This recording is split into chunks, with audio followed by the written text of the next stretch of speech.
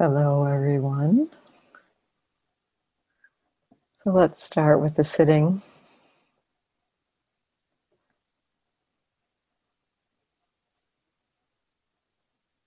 Fundamentally, this practice is really simple.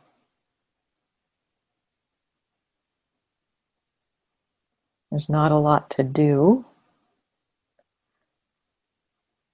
It's much more about the openness and receptivity to be with what's here, what's already here.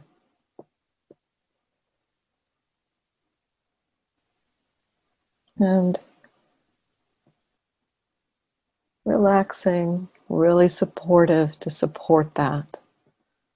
So remembering relaxation.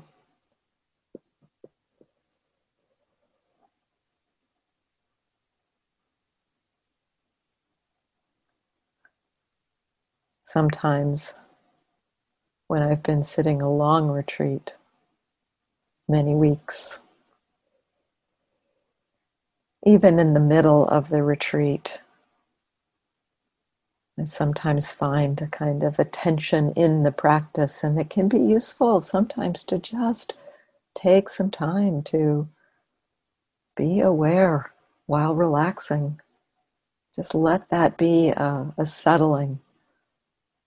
That's a fine way to be, even for a whole sitting.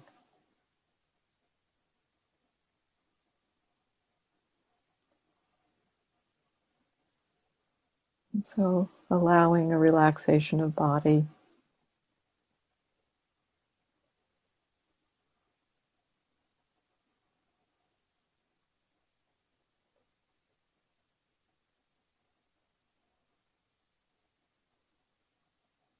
And maybe inside the body,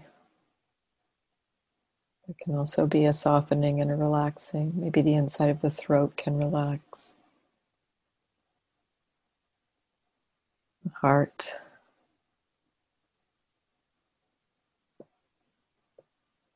the stomach, and the intestines.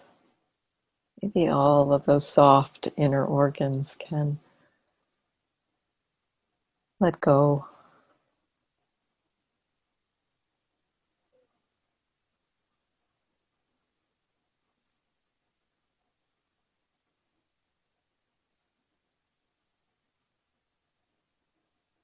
And maybe the mind can relax.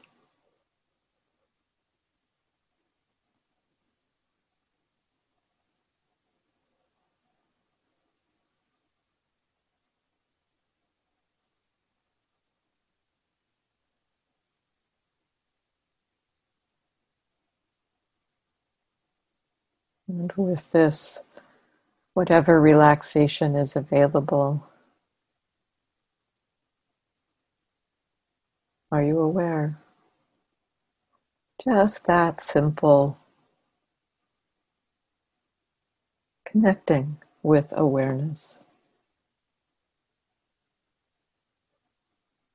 Maybe it's just a gentle turning towards, oh, already aware.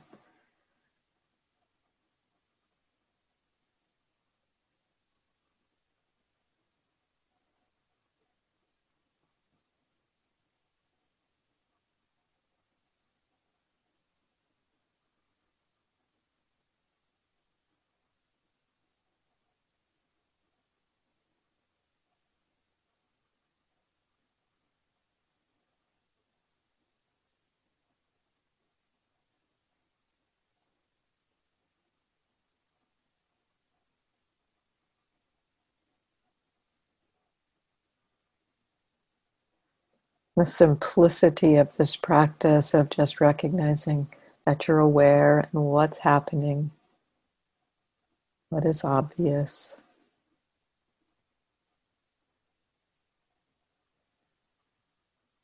Again, not a lot to do to find anything in particular, just receiving.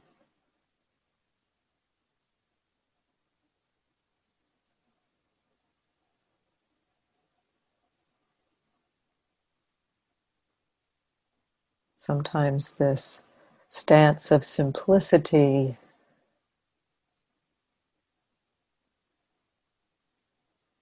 is asking us to trust.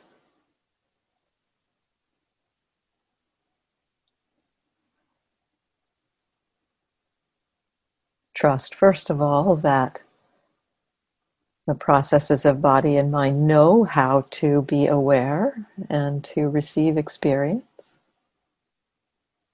What an amazing thing this human system is. It doesn't require an active doing to notice. Our system is designed to be present and aware. Well, some of what we trust is getting out of the way, getting out of the way of these natural processes of awareness, recognizing what's here.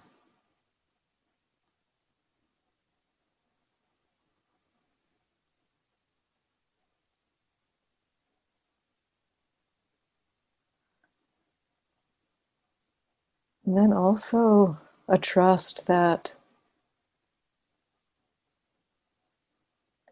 it's valuable to do this. At first, we may need to borrow the confidence or borrow the wisdom of others that it is valuable to simply sit and witness experience.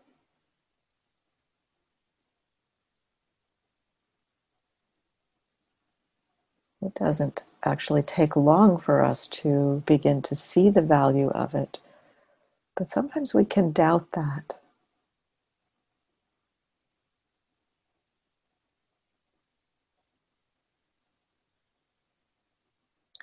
Much as there are these natural processes of being aware and knowing what's happening, there's also a natural process of learning.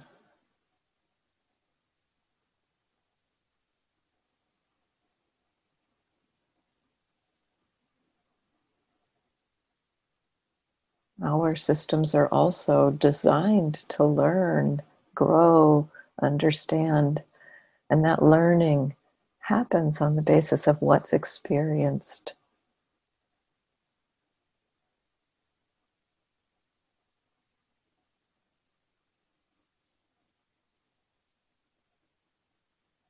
With this simple practice of curiosity about the human experience, learning happens about what our minds do, how they do it, how they get caught.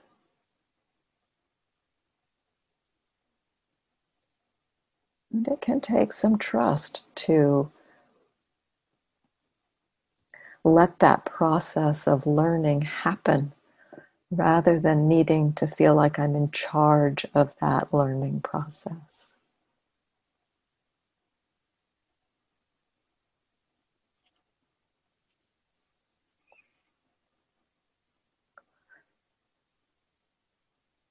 Often, what is learned isn't happening in our own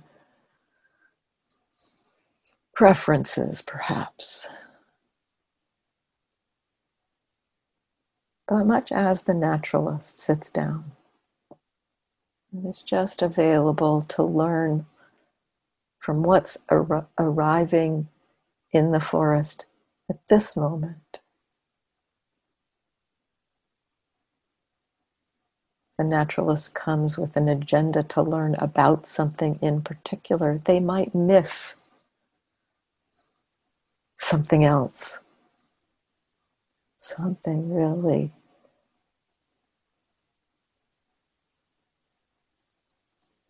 important.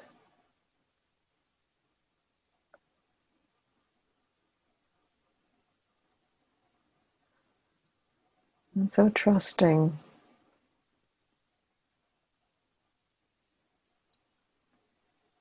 aware of what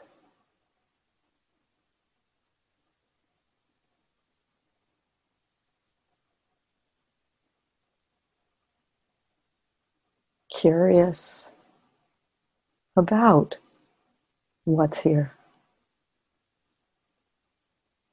curious about what is obvious.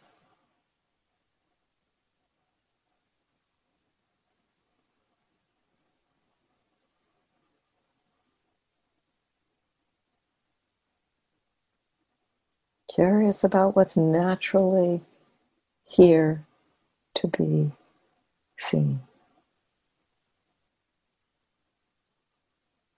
And trusting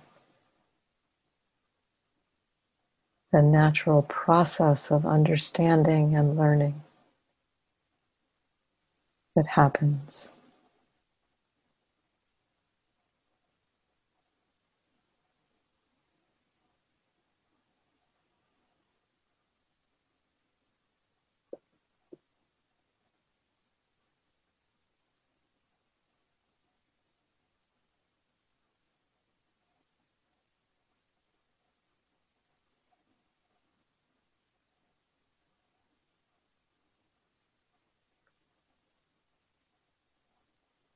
Simple practice.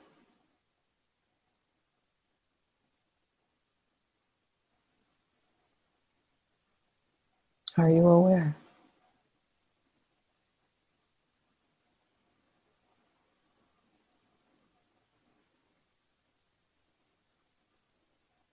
What is obvious? What's happening right here, right now?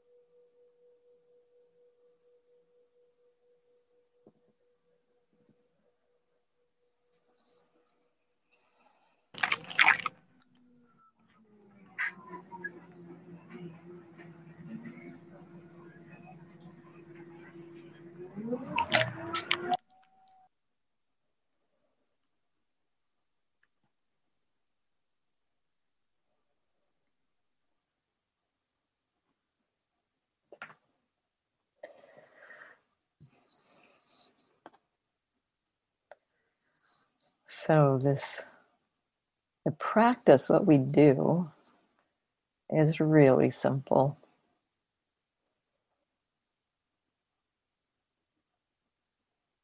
Just aware, noticing what's here.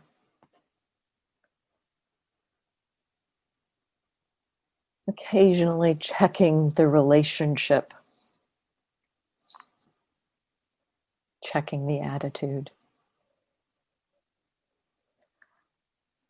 The perspective of this simple investigation is that of curiosity, of what is this human experience? There are different ways that we can be aware, be interested. A thief, for instance, going through a house might be very aware, interested in being very quiet, very aware. But the purpose behind that is not, what does it feel like to be a human being walking in this house? The purpose behind it is, how can I be so quiet so that I'm not caught and that I can get the things that I want? So the perspective that we bring to the simple awareness is not one that has a self-interested perspective, but one that has a curious perspective of, what is this human experience? The Buddha's question seemed to be something like, what is this suffering that humans experience, and is it possible to be free of it? And he sat down and looked at his mind. It takes a simple mind, a simple kind of curiosity of just like, well, let's see what's happening in there. Let's hold aside our ideas and views and opinions about what's happening and look what's actually happening. So what we do see with this simple practice is really complex. The workings of the human mind, not a simple thing. We sit down and we start opening to the what's going on, the simple practice of, now let me just see what's happening in here. And we see there's this big mess happening, lots of thoughts, lots of push-pull around things, thoughts conditioning emotions, emotions conditioning body sensations. It's mind-blowing what we see. And yet it's a simple mind that can see it. So sometimes with this practice in particular, with some forms of meditation practice, we are simplifying experience to cultivate the mindfulness. We are looking at just the breath, really keeping the experience simple as possible. Anything not the breath, it's like, oh, we'll just let that go and come back to the breath. And so some meditation practices start in that way. Simplify the experience to cultivate the mindfulness. This practice actually starts with the whole show, opening to the whole show. And so it's not simple what is seen. The practice is simple. But what's revealed is kind of awe-inspiring. And so if you happen to be sitting and noticing, wow, there's a lot of thoughts going on in there, notice that you're noticing that. Or, wow, seems like there's a big confusing mess happening in there. Notice that you're noticing that.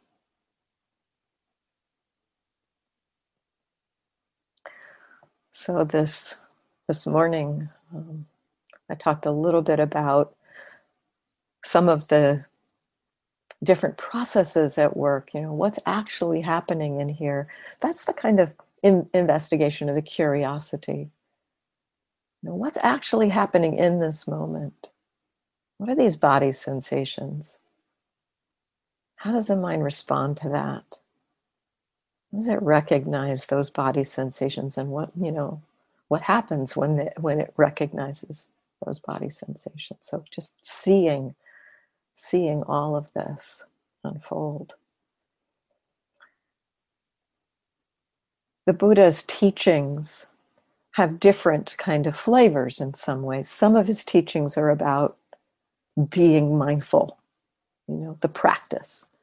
Some of his teachings point directly to being aware while breathing in, aware while breathing out, aware when one of the in the Satipatthana Sutta, the Buddha's instructions on being mindful, there's just an encouragement to just notice what's happening in the moment. When pleasant experience is arising, the Buddha says, one notices that pleasant experience is arising.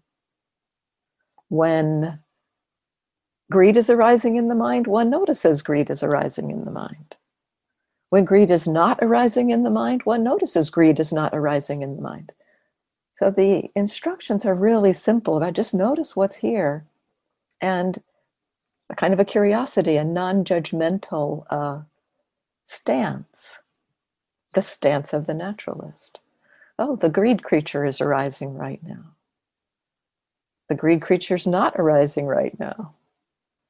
The Satipatthana Sutta, in those instructions, the instructions don't say something like, when one notices, and I'll use aversion right now, aversion is arising. When aversion is arising, one knows aversion is arising. It doesn't say when aversion is arising, one tries to figure out how to get rid of it. It says one knows aversion is arising. So the instructions for being aware are simple. So that's one set of things the Buddha talks about. Another set of things the Buddha talks about is the workings of the mind. These teachings are pretty complex. Teachings on the five aggregates, the 5 processes of body and mind, and how they interrelate. The teaching of how suffering comes to be, the process of dependent origination, process by which sensations condition feeling, condition craving, condition clinging, condition identification, and suffering. This is essentially, these teachings are a description of what can be noticed when we just open to the simplicity of our experience. This morning, talking about the session earlier, talking about how the experience is conditioned. I mentioned particularly that piece that from the description of how suffering comes to be, body sensation, with the when body sensation arises, feeling arises with it. All experience, either pleasant, unpleasant, or neither pleasant nor unpleasant. And out of that, there's the habit. We tend to like what's pleasant, want to get more of it. We lean to it. We crave that. We want to get it. When we have it, we want to control it. Something unpleasant, we don't like it. We don't want it. We want to get rid of it. This process, seeing this process at work, the mind, the simple mind begins to understand, I said this earlier, the simple mind begins to understand that the suffering that arises in that process is largely being constructed by the mind. And so seeing that, this curiosity of just like, well, what's here? Oh, there's aversion arising in the mind. This is the experience when aversion arises is in the mind. One understands that is suffering. That experience of aversion arising in the mind is suffering. And that is actually, I think I mentioned this when I talked about anger. What a surprise it was to me to recognize that when there's anger arising in this experience, in this being, that it was hurting here, that this being was suffering. And that was the learning that allowed a shift to happen over the next weeks and months as I kept observing it. The wisdom that grew from that, not that I made happen, but the wisdom, the learning that grew from that is this picking up of the anger. It's like that's when the suffering starts in this being. When I pick up the anger and start kind of running with it, that's painful here and now. That had not been seen because of the delusion masking the experience of anger here. The delusion was involved in the idea that that anger was going to make somebody else feel miserable. So missing the suffering here. So when we open to experience what's actually happening here and now, aversion's arising, what's that experience like as a human being? Not involved in all the views and ideas about aversion and what it's going to do for me, but knowing aversion is painful. That's how the wisdom grows. That's how the shifts happen. So that process the Buddha described around how suffering comes to be within that conditioned process in relationship to feeling, and then the response to feeling. Pleasant, we like it, we want it, we crave it, there's greed. Unpleasant, we don't like it, we don't want it, there's aversion.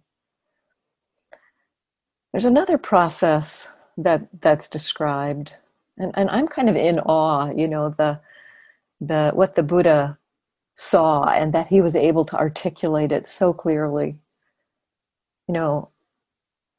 Part of the process of the way this Dharma understanding and practice works, most of us, I'd say the vast majority of us, the Buddha was a rare exception.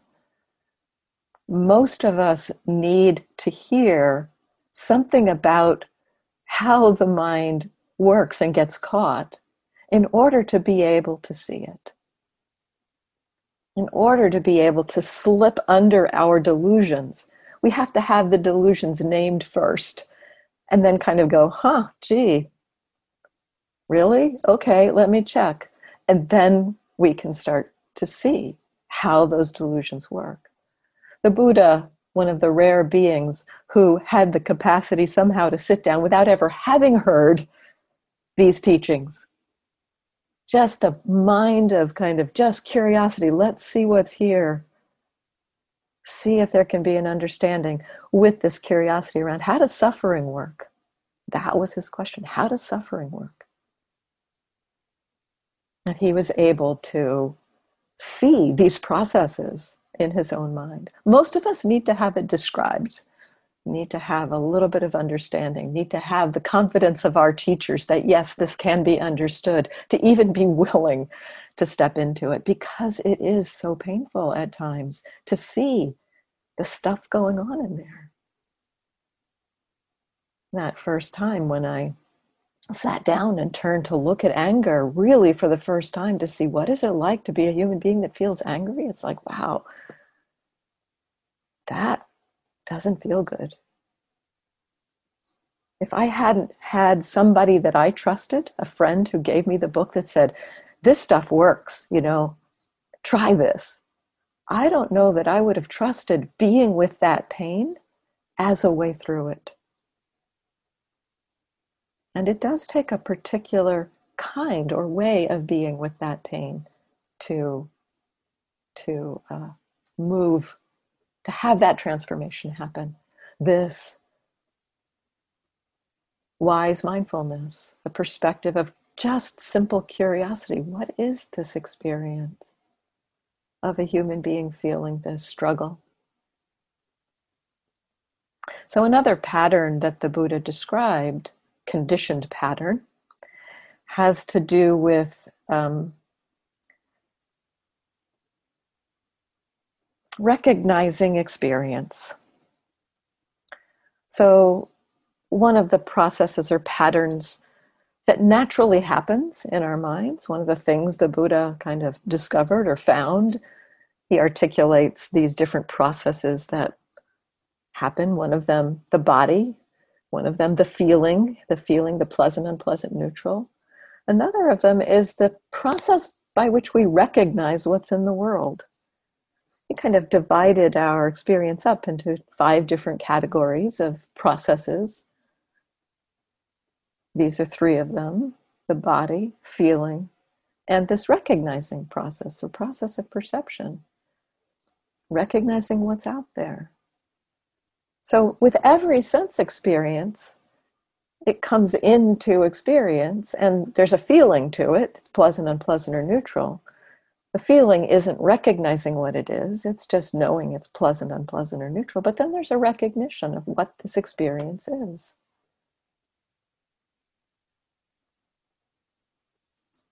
We'll recognize that it's a body sensation or that it's a sight or a sound.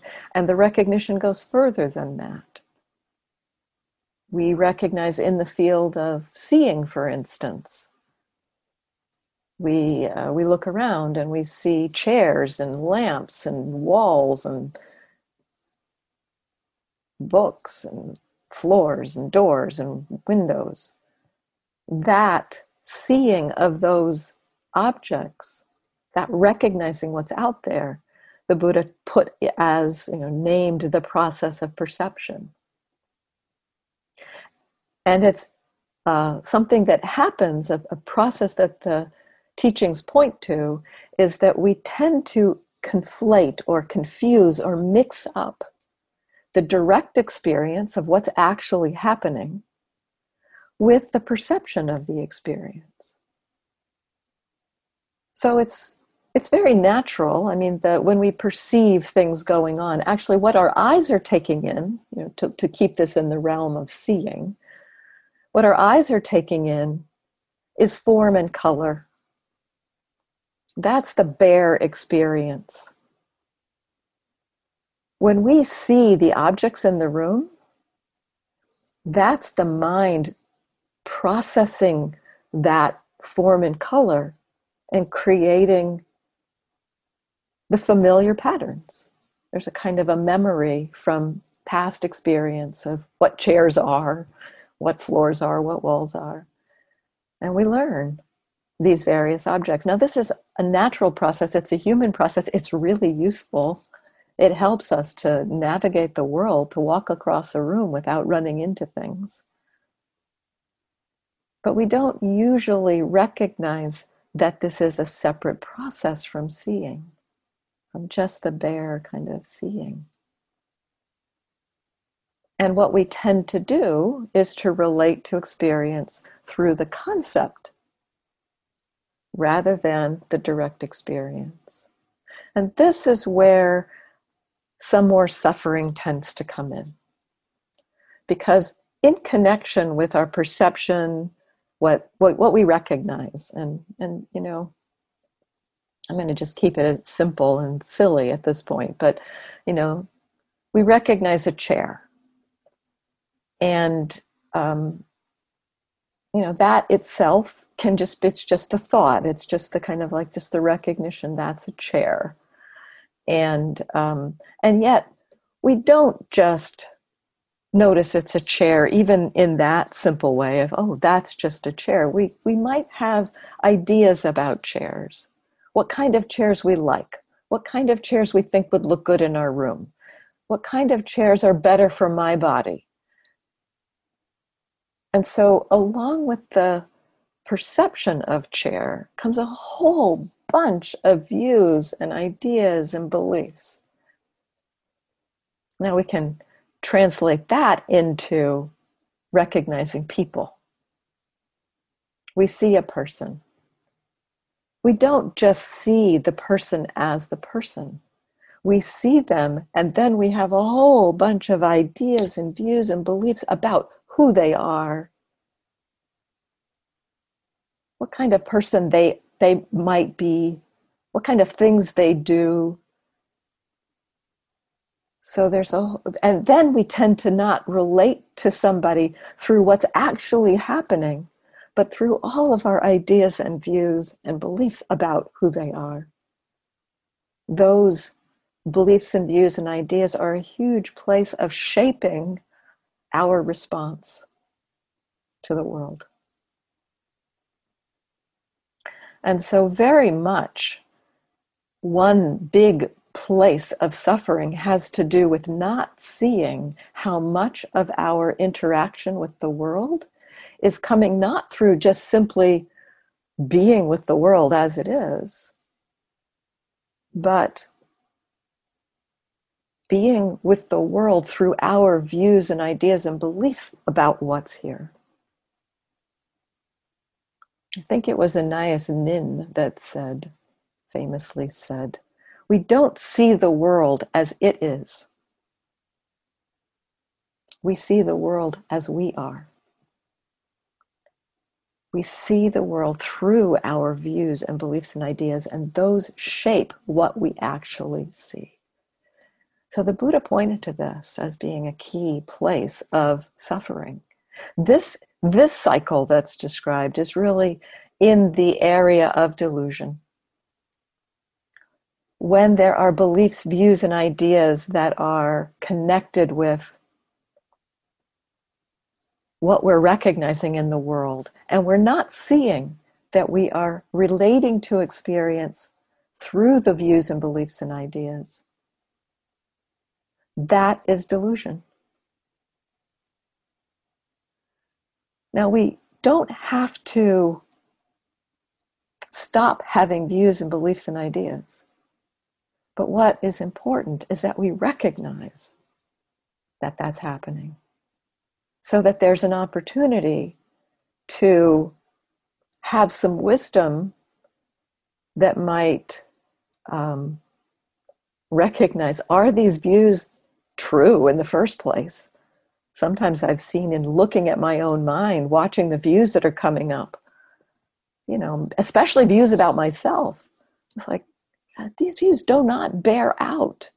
There's not reality to these views. It's just some belief or idea in the mind that it's used to thinking. When I actually look at experience, this doesn't even seem true. And yet, even seeing that sometimes, even recognizing, rationally, I don't believe this view that's here. Rationally, it doesn't make any sense.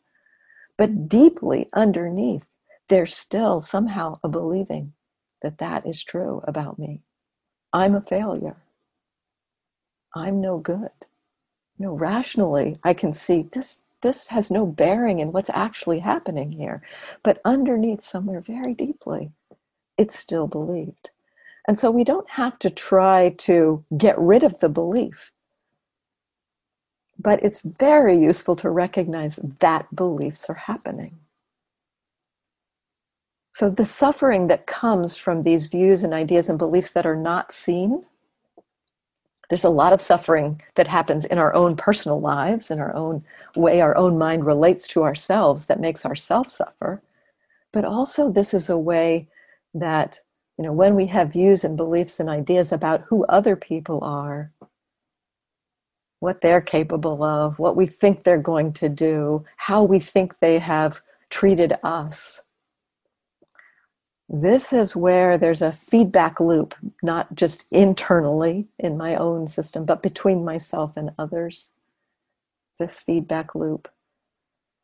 And we can say this is not an exaggeration, that this is where all of the ills of the world come from. Wars start through views and beliefs and ideas. And some particular group having a little more power, perhaps, than another group. Able to say, I like my ideas and views, beliefs better, so let's get rid of those ideas and views and beliefs. Let's find a way to do that. So that the seeing of this is not just about opening to our own suffering internally, but also about not contributing that delusion to the world. Maybe even helping the world to see through some of its delusion. So these patterns in the mind, the attitudes that we check into, greed, aversion, delusion. Greed, that obvious. Greed and aversion are much easier to see, much more clear. Kind of know the feeling of leaning towards, of holding on, of not liking, of wanting to push away. Those are easier to see in a way. But those themselves are founded on delusion. Greed and aversion happen because there's an underlying delusion. The underlying delusion connected to greed is something like, having pleasant things is what is going to make me happy. The underlying belief or delusion embedded in aversion is, association with unpleasant things makes me unhappy. Getting rid of unpleasant things will make me happy. It's a view about what will make us happy.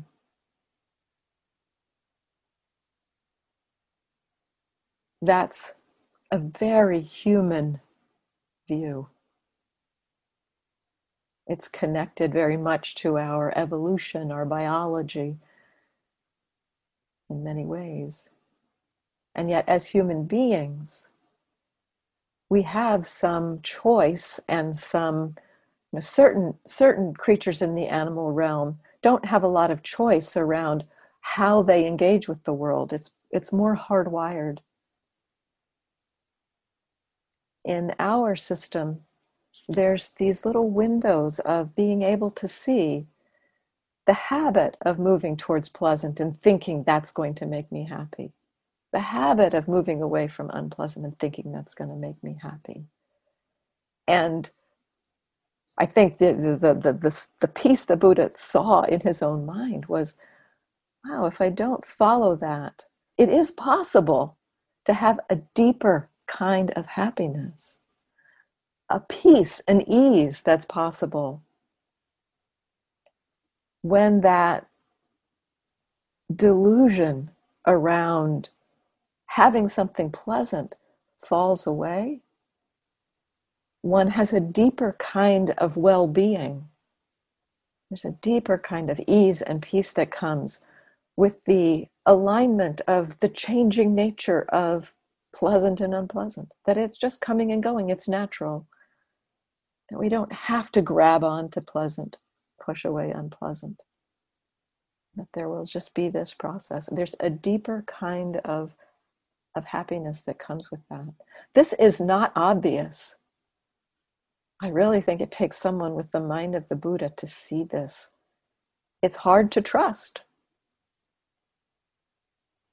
Again, hearing from teachers or reading the teachings and seeing a little bit in your own mind. It doesn't actually take that long for myself, seeing the anger and seeing, wow, when that anger arises, it's like the mind thinks that getting rid of that thing is going to make me happy, but right before, just in the anger arising, I'm already miserable.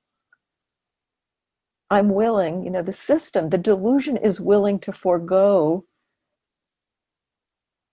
ease, non-suffering in this present moment for the hope that in some future moment we'll be free of suffering. But when we see that happening, when the wisdom sees that, the wisdom goes, hey, this doesn't make any sense, and begins to let go. But it is the delusion that's underlying those, the views, that is really the sticky part, not seeing those views.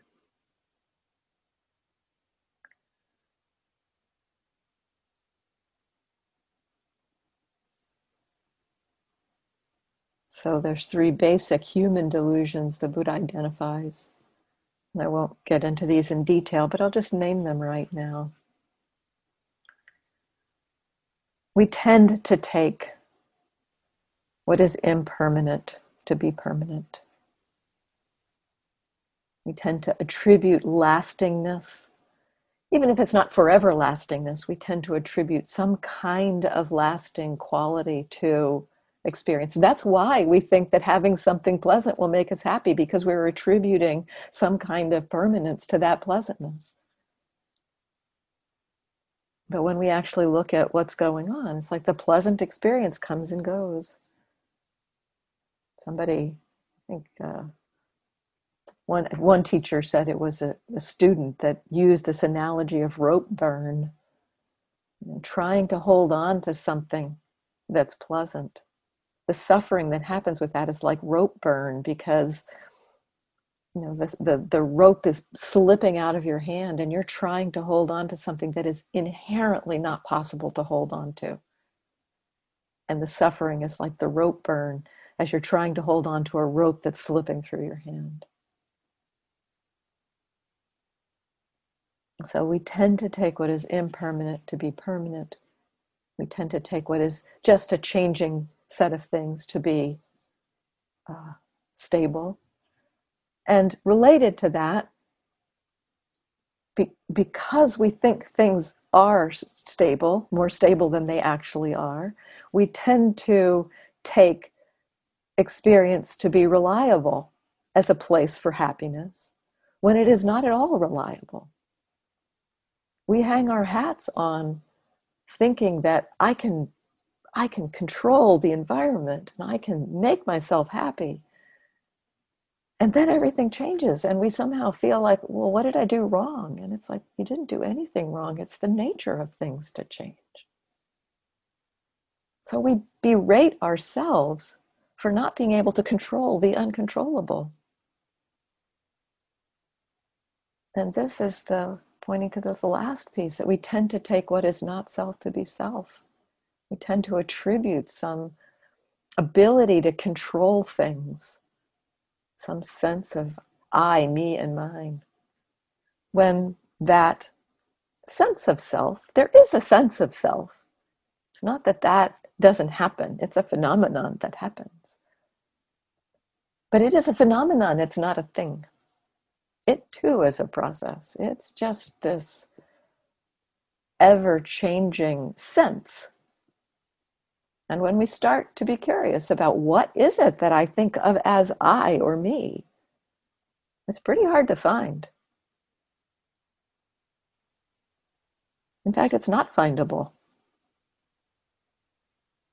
Not that we can land on it. We can see a process unfolding. Again, it's not a mistake that we can't find it. Early on, when I had first a kind of insight into this, an understanding that there wasn't anything here, it's like I thought there was something wrong with me. I thought there was some deep flaw, that I didn't have some core or essence that I could say, that's who I am. And I didn't know what to do with that. I thought I was inherently flawed. It was a problem. It was a number of years before I met the teachings of the Buddha. And that pointed me to, no, that's not a flaw. That's the way it is. There is no essence. That's truth. Again, this is hard to see.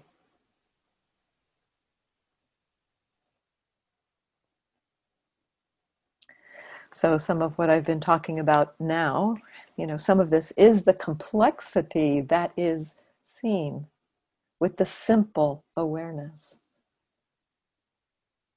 It's not useful, and both Anna and I have been saying this, it's not useful to go digging, to try to see all of this. It's helpful to hear about it.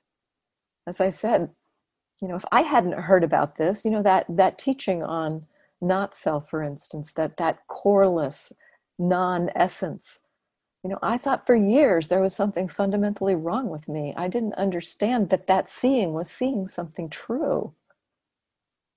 I didn't know how to relate to it. So the teachings of the Buddha describe an incredible complexity.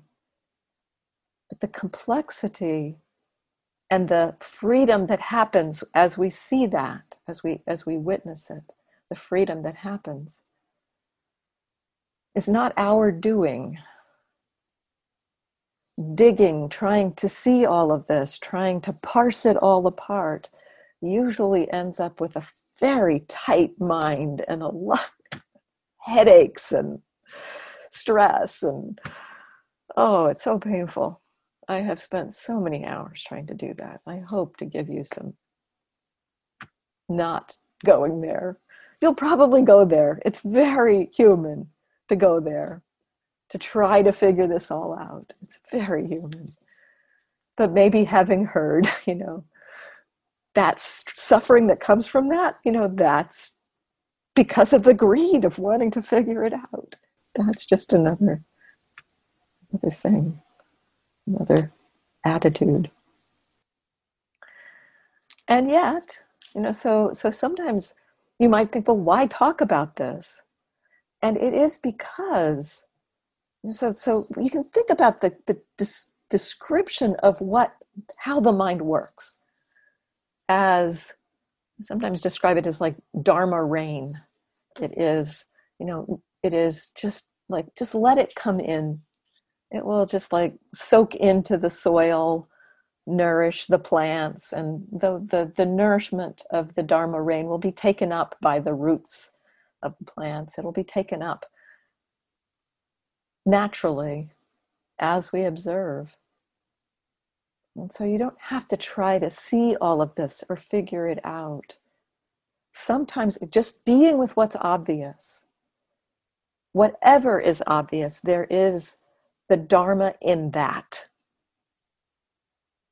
And it might just be, just seeing,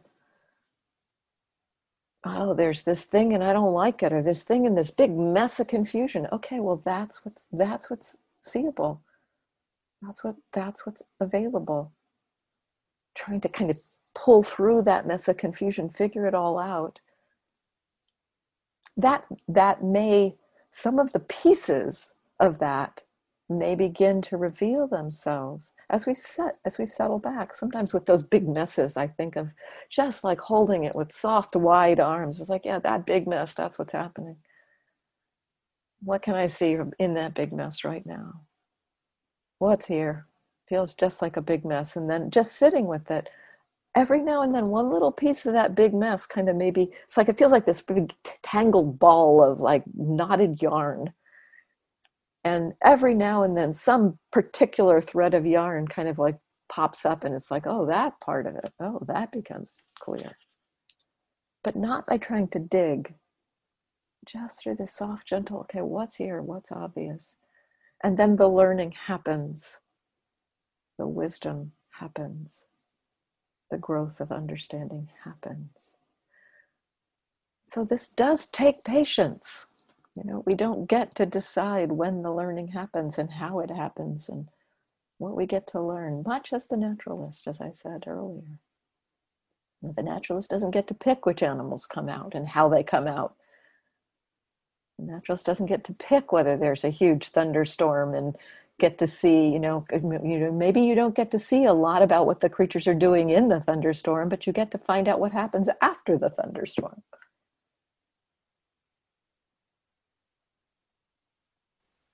So just that willingness to be with what's here. So let's take our break. So coming back at 10 minutes after the hour. Thank you for listening. To learn how you can support the teachers and Dharma Seed, please visit dharmaseed.org/donate.